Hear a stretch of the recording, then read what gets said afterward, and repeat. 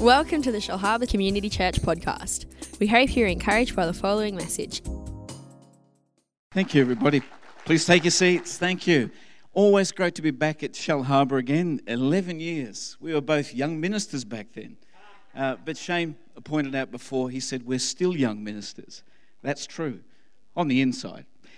But always great to be back here.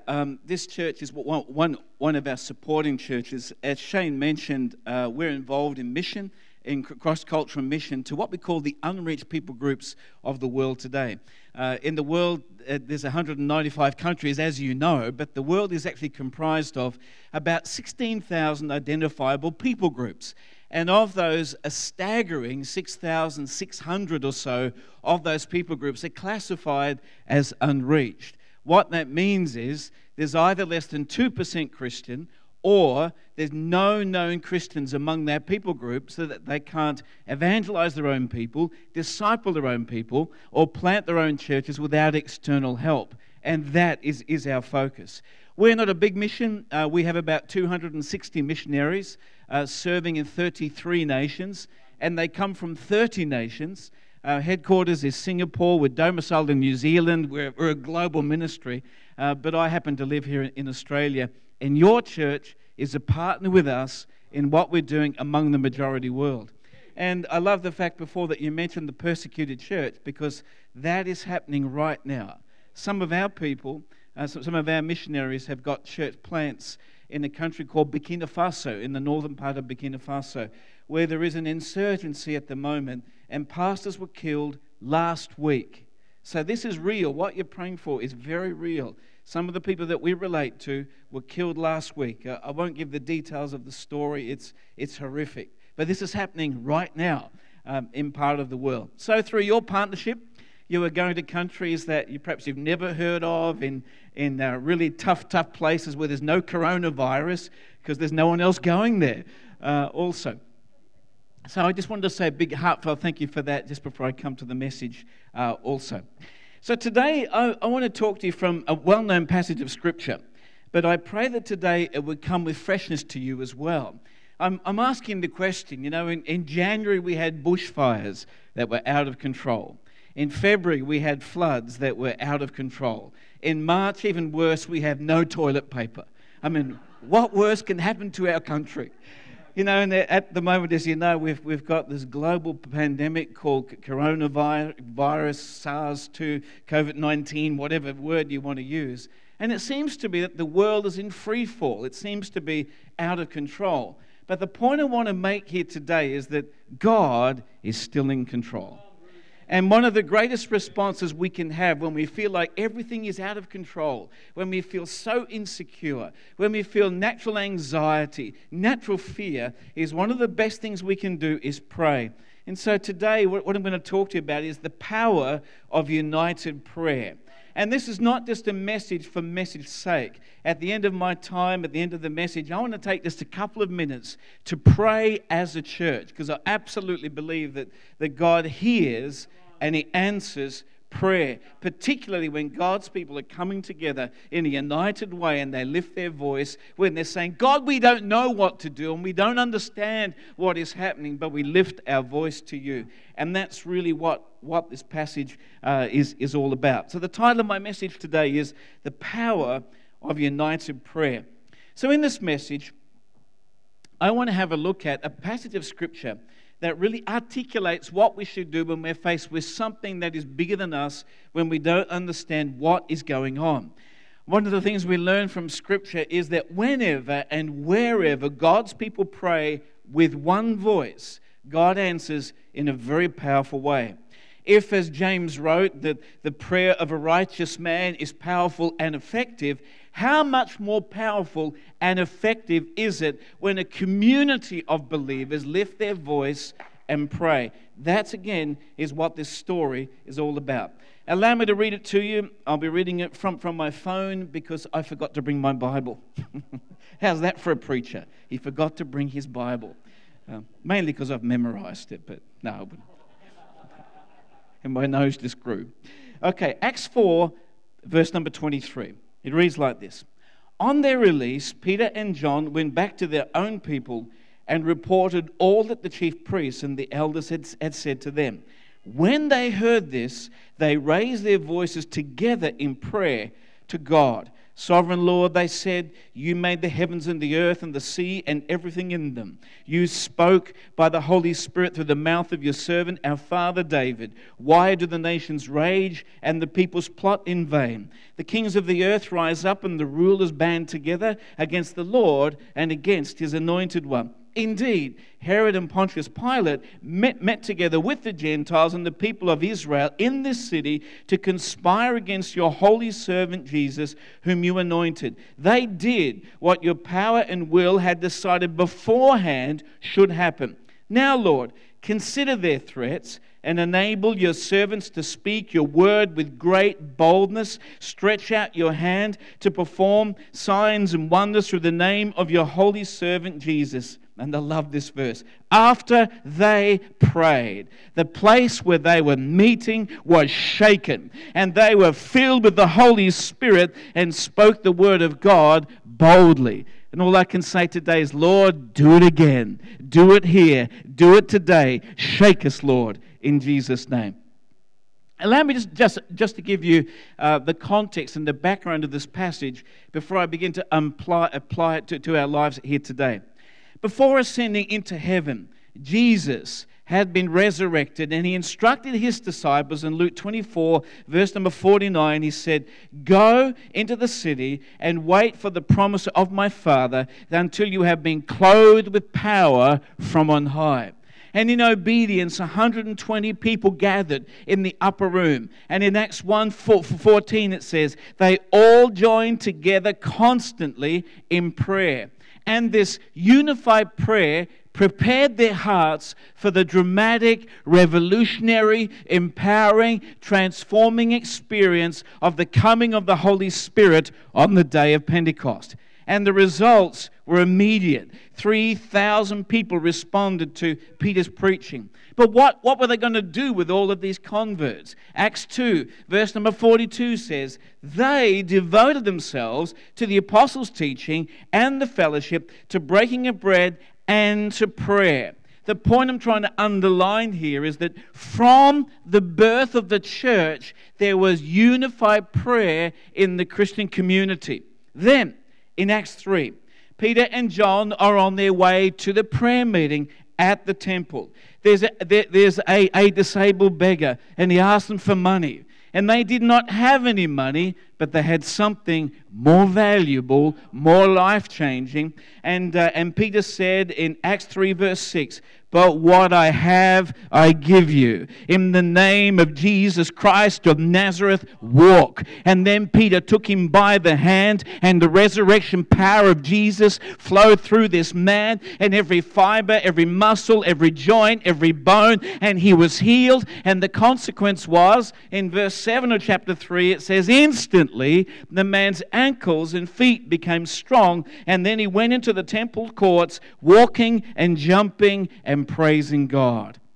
And because the man was joyously, enthusiastically, and exuberantly praising God, the apostles found themselves surrounded by a crowd that was awestruck by this great miracle. So Peter began to preach about Jesus. And while he was preaching, the authorities intervened. This had gone far enough. And the scripture says in chapter 4, they were greatly disturbed because the apostles were proclaiming the resurrection of Jesus. This was unauthorized preaching of an unauthorized topic by unauthorized preachers.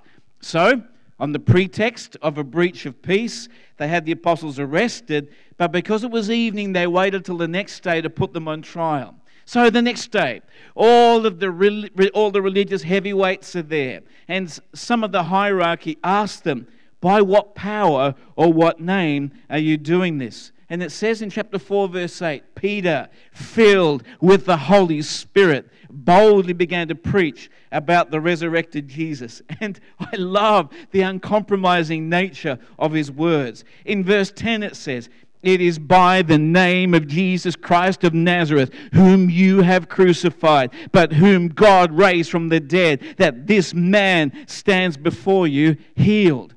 Consequently, Peter and John were commanded not to teach in the name of Jesus any longer. But this was unacceptable to them, and they said, but we can't help but speak and tell others about what we have seen and heard. That's the background of our text. And that's where we come to verse number 23 that says, on their release, Peter and John went back to their own people and reported all that the chief priests and elders had said to them. So, after being berated by the authorities, Peter and John returned to the place where their fellow apostles and other believers are gathered to report their experience of intimidation, imprisonment, and threat. So what would the response of the church be? The church had been growing, miracles had been taking place, but now evil was counteracting.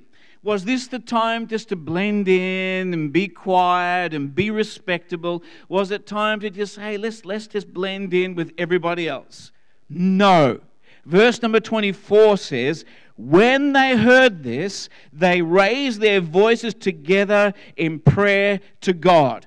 Prayer was their response to the challenge, intimidation, attack, and threat. When things seemed to be out of control and insecure and unstable, what they did was they lifted their voice in prayer to God.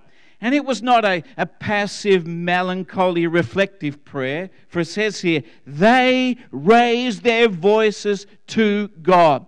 And friends, today there is time for contemplation and solitude and meditation and reflection and reverential waiting. I believe in all that. But there is also a time when the church needs to have passionate, heartfelt, fervent prayer. And today, in this context, when it seems like things are out of control and in free fall, now is the time to lift our voice in prayer and pray as a community, calling out to God that He would intervene in Jesus' name.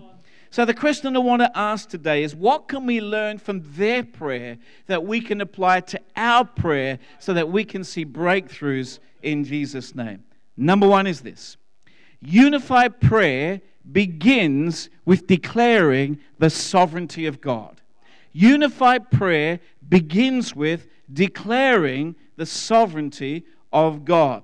So the very two first words the early church prayed in circumstances that were bigger than them were the words, Sovereign Lord.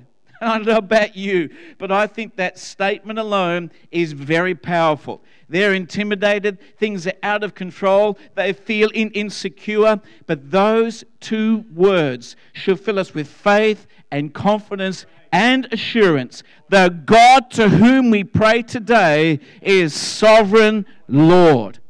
Now, in the context, the word sovereign, and at that time, in the language of the day, meant a ruler of unchallengeable power. But this word takes on a whole new meaning when it's applied to the Lord our God.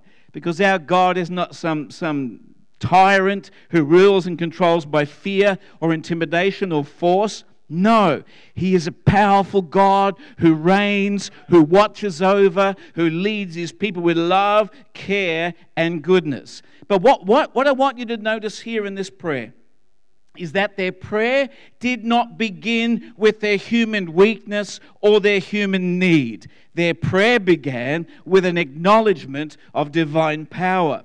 Their prayer did not begin with their problem. Their prayer began with a declaration of God's divine majesty.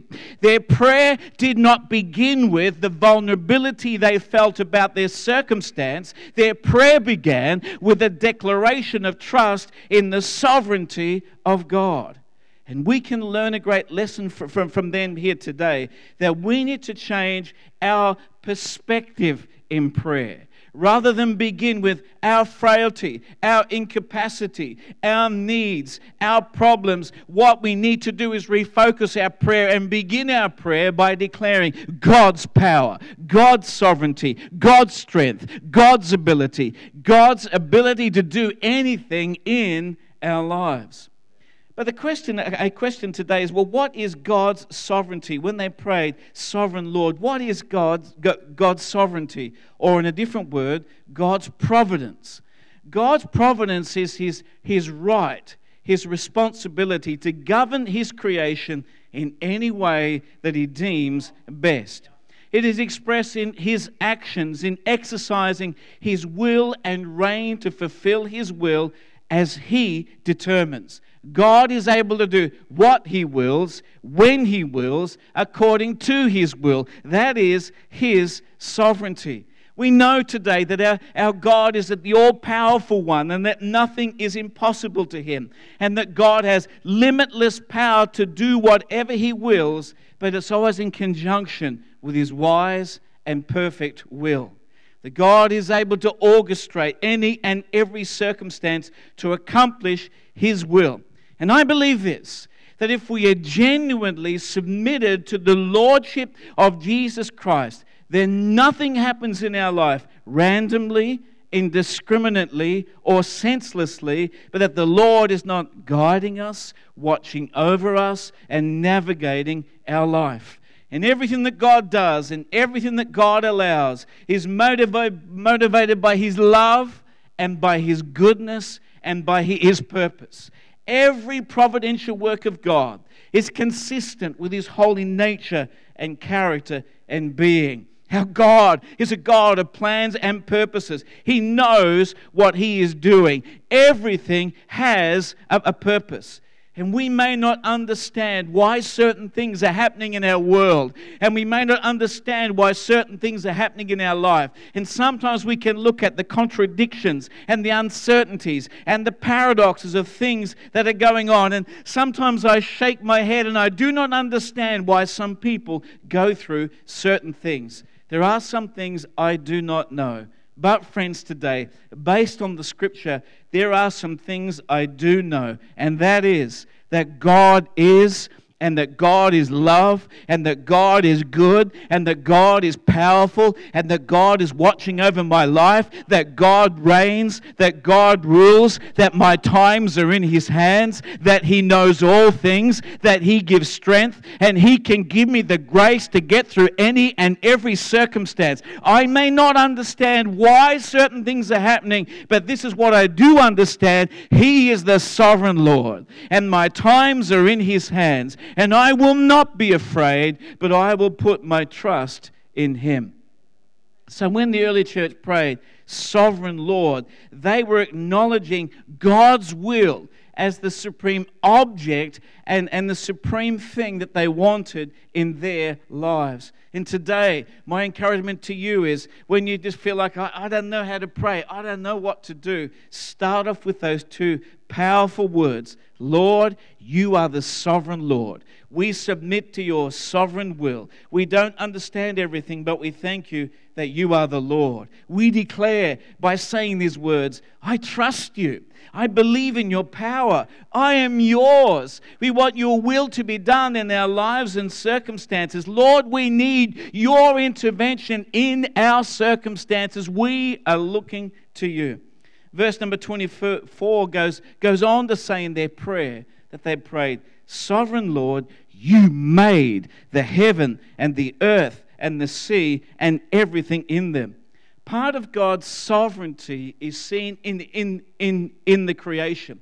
And a great platform for prayer begins with affirming the fact that God is the creator of all things. We believe this by faith. Hebrews 11 verse 3 says, by faith we understand that the universe was formed at God's command, so that what is seen was not made out of what was visible.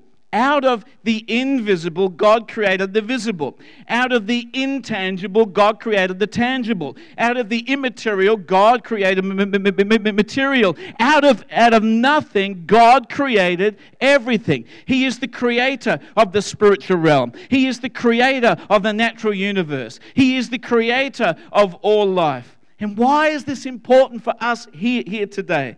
Because our belief in God as creator is part of putting our faith in His sovereign power. If He has the power to create all of this, then can we not trust him as the sovereign Lord of our lives? And so their prayer was very powerful. It's starting off with, you are sovereign and you are the creator of the heavens and the earth. But then number 2, it goes to a whole new height. Number 2, unified prayer is based in Scripture. Unified prayer is based on Scripture.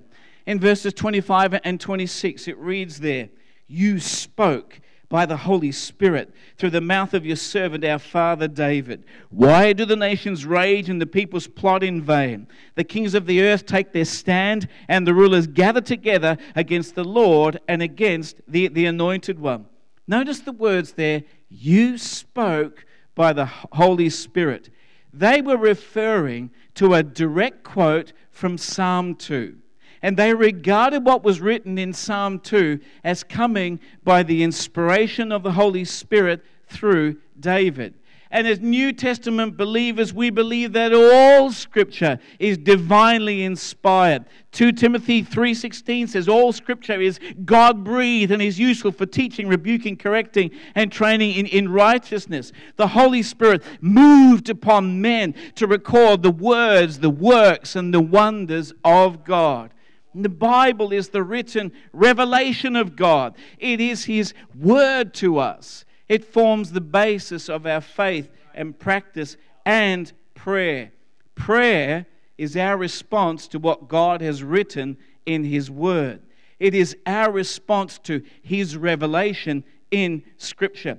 And the early church put their prayer against a biblical backdrop. In other words, they grounded it in Scripture. And the point I want to make here today is that we don't just come to God on the basis of our need, we come to God on the basis of His Word. And when you stand upon God's Word, when you declare, Lord, you have said here, therefore I am praying and I'm responding, it is powerful. And as we apply this to our lives here today, may we remember to use the Scripture as a basis for prayer. To find verses in line with the things that you are praying for and stand upon that. Find specific things in the Word of God that are the basis for why you're praying that and begin to declare those things and speak those things and stand upon those things. Let me tell you a story. Many years ago, I was preaching in the northeast of India where we're seeing an incredible breakthrough, multiplied tens of thousands of baptisms. We don't count converts, we count baptisms. Because when you're brought up in a different religion, when they get baptized, that's the significant turning point. And we've had 60,000 baptisms in that part of India. It's amazing. We were driving back to the airport, and there was this massive line of traffic. And our flight was leaving in 1 hour. And we were in suffocating traffic. And I remember just sitting there, and initially I started to fret, oh God, I don't want to miss this flight. I hate missing flights. So I just want to go home. And then I began to think about this. I need to take this to God. And I said, Lord, in your word, it says that you opened the Red Sea. You made a way where there wasn't any way, and you brought your people through into the promised land. Lord, on that basis, I pray that you would make a way for us to get to the airport on time. It just seemed like an outrageous prayer. All of a sudden, we hear sirens behind us. And on our right-hand side was this convoy going past on the wrong side of the road, which in India is normal. And there's convoy going past, and it was a VIP on his way to the airport. As it went past, our driver just went right out behind them, joined the convoy. So we're flying down this road, and there's police that have stopped all the traffic, and the convoy goes through, and we go through. And we went all the way to the airport. While we're driving along, the bonnet of one of the cars from the VIP flew off, which again in India is not uncommon. And we got to the airport, and we were there early. God made a way where there wasn't a way. And I want to encourage you here today in the name of Jesus that the Bible is not just what we read for our reflection. It is the basis of our faith in practice. It's either true or it's not. Its principles work or they don't. What I'm trying to say here today is that when we pray, we need to ground our prayers in the Word of God. Stand upon the covenanted promises or the quickened promises that God has given you. Stand upon those because God does amazing things. Number 3, a third thing I see in this passage that we learned about united prayer is that united prayer centers on Jesus' work on the cross. United prayer centers on Jesus' work on the cross. So, after using the Old Testament reference in Psalm 2 as a scriptural background, they center their prayer on the work of Jesus on the cross. In verses 27 and 28 it reads, "Indeed, Herod and Pontius Pilate met together with the Gentiles and the people of Israel in this city to conspire against your holy servant Jesus, whom you anointed. They did what your power and will had decided beforehand should happen." Again, a reference to the sovereignty of God. But allow me to paraphrase these words here in the broader teaching in Scripture about their prayer. In essence, what they were saying was, Lord, they're trying to persecute us as a conspiracy did to the Lord Jesus. We know that this scripture here in Psalm 2 was fulfilled right here. Herod and Pilate and the Gentiles and the people of Israel all united against Jesus, your servant, your anointed one. But we thank you with complete confidence that what they did to him through the crucifixion was part of your eternal will, which you set in motion before time even began. It was all part of your purpose, your predetermined, marked out beforehand, redemptive plan to rescue and reconcile and fallen human beings with your loving heart. Jesus, your Son, came into this world to take away the sins of this world. He was rejected, unjustly sentenced, and tortured and suffered and cruelly crucified. But according to your plan, oh yes, he died and was buried, but he was raised from the dead by the power of the Holy Spirit. And he lives eternally. And he is our Savior. And he is our Redeemer. And he is our Lord. And he forgives sins. And he cleanses our impurities. And he delivers us from unseen chains. He gives us new life. He transforms our life. He lives within us. He has commissioned us to go and turn the world the right side up by the power of the gospel. And your eternal plan, which culminated in Jesus, must continue through us. They were praying based on what Jesus had done upon the cross. And my encouragement to you today is this: before you ask anything, just center your mind, your thoughts, and your heart upon what Jesus has done upon the cross, all that he has done. They were affirming the sovereign purposes of God through the cross.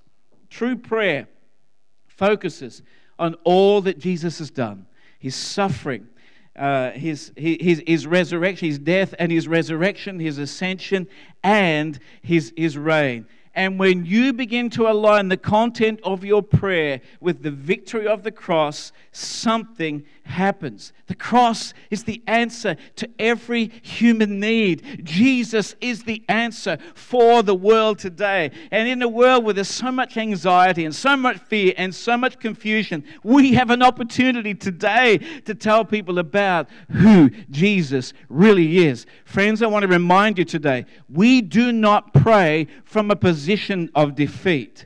But based on what we heard this morning around communion, we are praying from a position of victory. We are not praying today from a posture of fear and intimidation. We are praying today from a posture of victory because of what Jesus has done. Friends, I want to remind you today of the words of Jesus that it is finished. We do not need to be afraid because our resurrected Savior has absolutely conquered all the powers of evil. United prayer focuses upon the cross.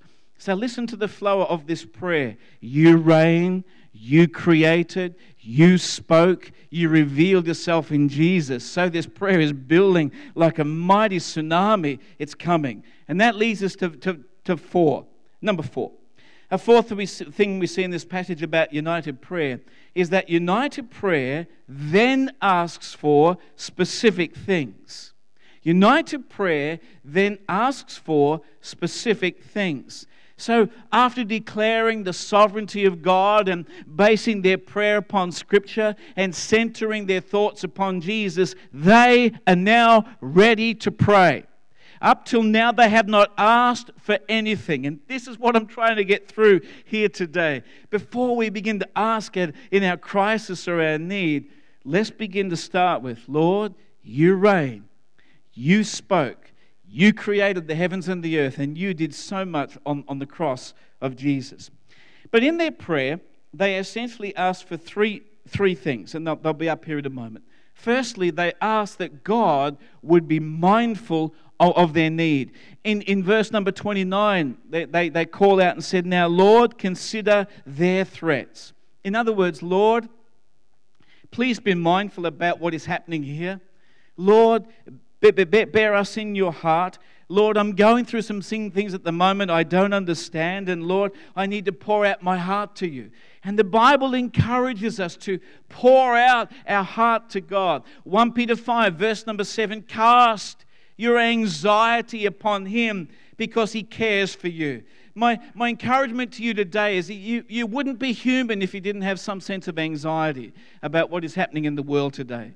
If you've got fear and anxiety, give it to the Lord today. Pour out your heart to Him. Tell Him openly, honestly, transparently what you're feeling and what you are going through. So they ask God to be mindful of their need.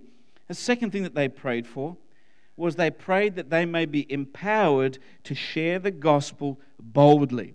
Verse number 29 says, and enable your servants to speak your word with great boldness. I love the audacity of their prayer. They're faced with something that's bigger than them. They're faced with something they've never faced before. What do they pray? God, give us boldness to tell other people about Jesus. And the context here is that they're asking that they would have boldness to share the gospel of Jesus Christ. In other words, what they were praying was, Lord, we need a supernatural fire. We need a boldness which delivers us from fear and timidity. We need an infilling of the Holy Spirit that will embolden us. Their prayer was not just a cry of, oh God, help us to survive. Their prayer was, Lord, help us to prevail.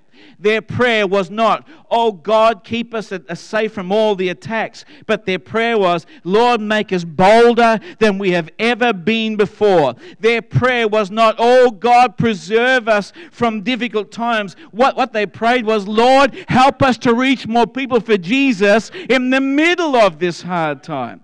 And this is my prayer for you today, is that you would call out in the middle of a national, international crisis and say, God, give us that fire, give us that boldness so that we can tell others about the reality of who you really are.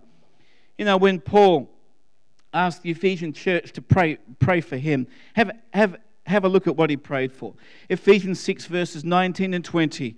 Pray also for me, that whenever I open my mouth, words may be given to me, so that I will fearlessly make known the mystery of the gospel, for which I am an ambassador in chains. Pray that I may declare it fearlessly. And one of the central focuses of the corporate prayer of a church should be, Jesus, make us what you want us to be. Jesus, enable us to do what you want us to do. But sadly, many prayers just focus on our agenda, our plans, our needs, our comforts, our will. But what I'm asking you today is to say, Lord, do what you need to do in our church. Oh God, do what you need to do in our lives. God, do what you need to do in our marriage so that we will really reflect what it is to be your people. And the third thing they prayed for was they prayed for God's divine and miraculous intervention in their lives. Verse number 30 reads, Oh God, stretch out your hand to heal and perform miraculous signs and wonders. In other words, Lord, we can't do this great task that you have called us to do without your divine enablement. We need divine intervention. Only you can empower your people. Oh God, hear our prayer. We desperately need your hand to be upon us. And isn't that our cry here today? Oh God, we need your power. Oh God, we need your fire. Oh God, we need a greater anointing. Oh God, we need a greater love for lost people. Oh God, we need your presence at work in us and through us. Isn't that our prayer today? And my heart would be that today we would hear this and respond to this and call out at this time, God, do something in us. So the flow of the prayer is, you reign, you created, you spoke, you revealed yourself in Jesus. Therefore, we pray. And number 5, the last one and the shortest one. Number 5 is this. A fifth thing we learn from their prayer is that united prayer lifts up the authority of Jesus' name. United prayer lifts up the authority of Jesus' name. Verse number 30 reads, Lord, stretch out your hand to heal and perform miraculous signs and wonders through the name of your holy servant Jesus. This powerful prayer concluded by being prayed in the name of Jesus. And let me speak over you and over this church and over our nation here today. There is no name like the name of Jesus. There is no power like the power of Jesus. When the Father raised Jesus from the dead, He gave Him the name that is above every other name. It is a name over every dominion, in every realm, over everything seen and unseen. Though history remembers many great names, there is no name like the name of Jesus our Lord. His is not just one in a series of names. His name does not just represent one authority among many authorities. He stands alone. In the New Testament, He is the sole authority. And Jesus has given us the right to use His name to continue His ministry. The name of Jesus represents the person of the Lord Jesus Christ. His name represents His authority and power, and He has delegated His authority to us in His name. It is in His name that we begin to engage in prayer. It is His name by which the heavens are pierced. It is in His name that we approach the throne of grace with boldness and confidence. It is in His name that we are gathering here today. It is in His name that His presence is among His people when they gather. It is His name that brings victory and authority and liberty. It is His name that we want to see exalted through our prayer. Friends, today, when we pray in a few moments' time, we are praying in the name of Jesus. It is a name by which heavens are shaken. So, the conclusion, what happened after they prayed this incredible prayer.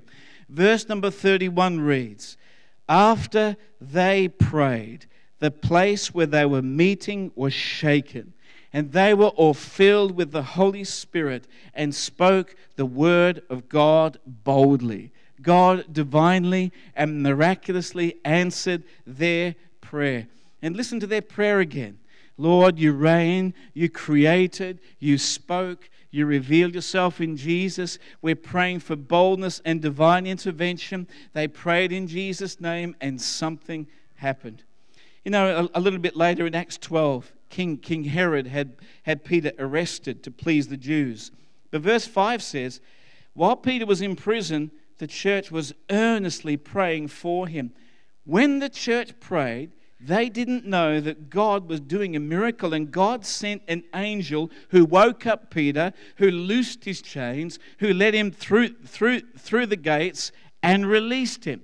And when Peter came to his senses, he went to the house where they were still praying. God had answered their prayer.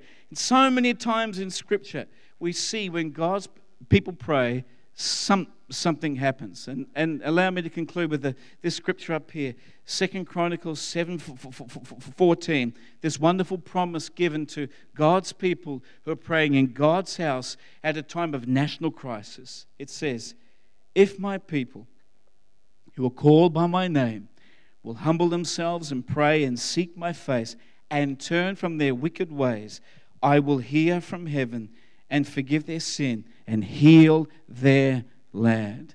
I don't know about you, friends, but at the height of the fires, the forecaster said there is no rain forecast until April or May. But God's people prayed and God answered, and it hasn't stopped raining since. Certainly in my state and here as well. But what I want us to do to pray is to pray today. Pray that God would give the governing authorities throughout the world visdom in how to contain this virus. But I also want us to pray, Lord, let this virus die. Let this thing be extinguished. Oh God, let virologists or scientists somehow be inspired to find a vaccine. Let's pray that God will use this unprecedented moment in modern day history, in our generation, as a time when people will turn to Him in an unprecedented way.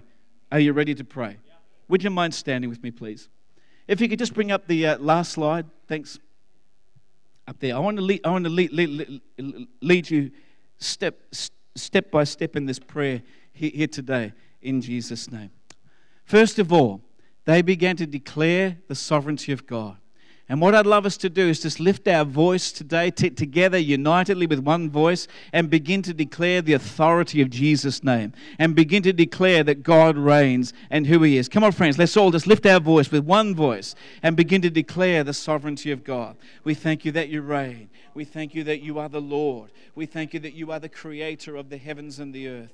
We thank You, Lord, that You are above it all. We thank You, You spoke and it all came into being. When there was nothing, You spoke and You said, let there be light, and there was light. Lord, You spoke and said, let there be an earth, and there was an earth. You spoke, and Lord, whole oceans came into being, mountains came into being. There was a tectonic shift, Lord, I pray, in the continents, Lord. You created by the word of Your power. We declare, Lord, that You are the sovereign Lord. I want You to declare the sovereignty of God over your circumstances, over your family, over your church, over this nation today. Let there be great faith in your declarations in the name of Jesus. We thank You, Lord, that You are the sovereign Lord over Australia. You are the sovereign Lord. Lord, the earth is Yours and the fullness thereof, and they that dwell in it. Lord, we are in Your hands. We thank You, Lord. We declare Your sovereign rule. We declare Your great rule.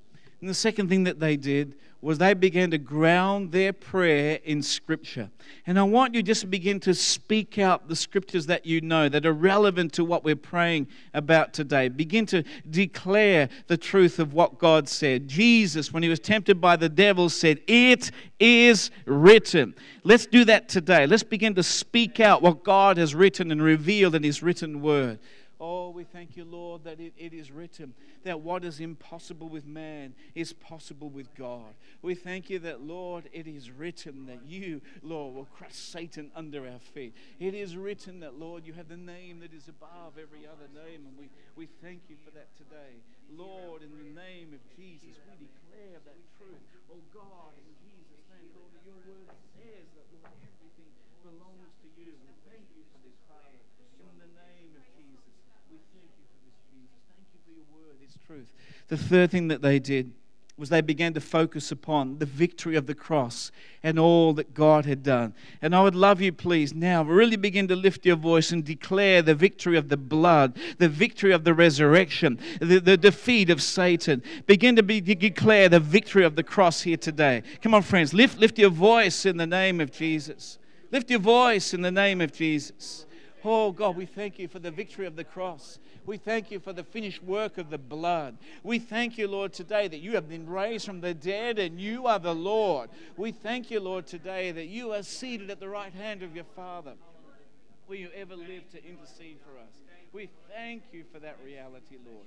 We thank You for that reality, Lord. In the name of Jesus, we thank You for the victory, the finality, that it is finished. It is finished, Lord. The battle is over. You have won. You are the victory. Oh, Lord, the victor. We thank You, Lord, for that truth. We thank You, Lord, for that reality today. In the name of Jesus. In the name of Jesus. And then the early church, when they had been through those things, then they began to pray.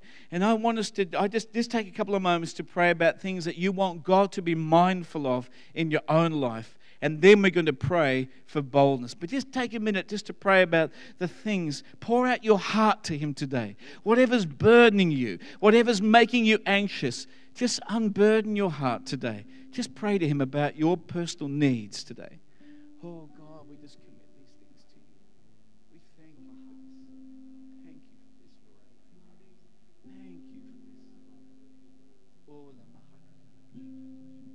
Thank You, Jesus. We commit our hearts to You. We unburden our heart to You. Thank You that You care.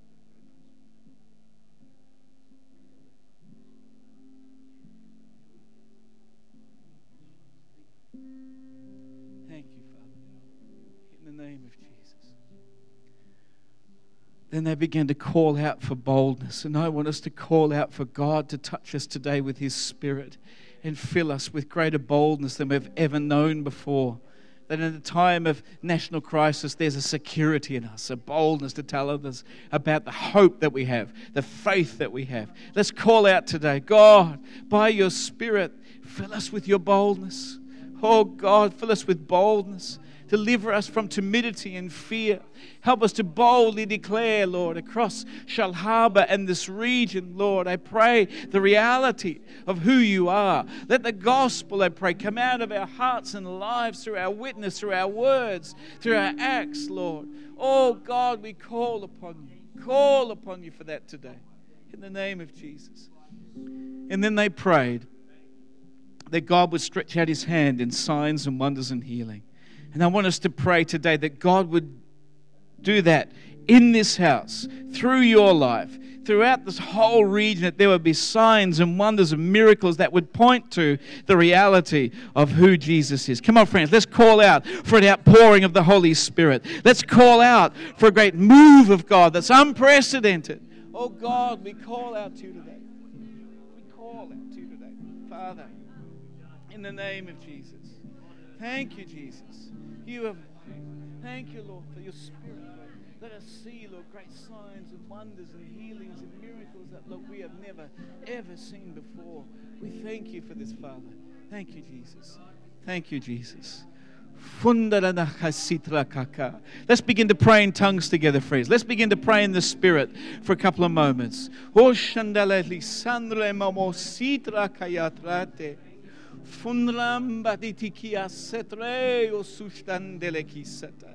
Oh, sembrande de kia sashtaka. Thank You, Lord. Thank You, Lord. And the last thing that they did, they lifted up the name of Jesus. And I just want you to forget about everything else right now and just focus on Jesus, and let's lift up the name of Jesus. Just begin to speak out your love of Jesus, your praise of Jesus today. Lord, we thank You that You are good. Thank You, Jesus, that You are great. Thank You, Jesus, for Your love. We worship You. We thank You. We praise You today. Thank You, Lord, for the power of Your name. Thank You, Jesus, for who You are. Thank You, Lord. In Jesus'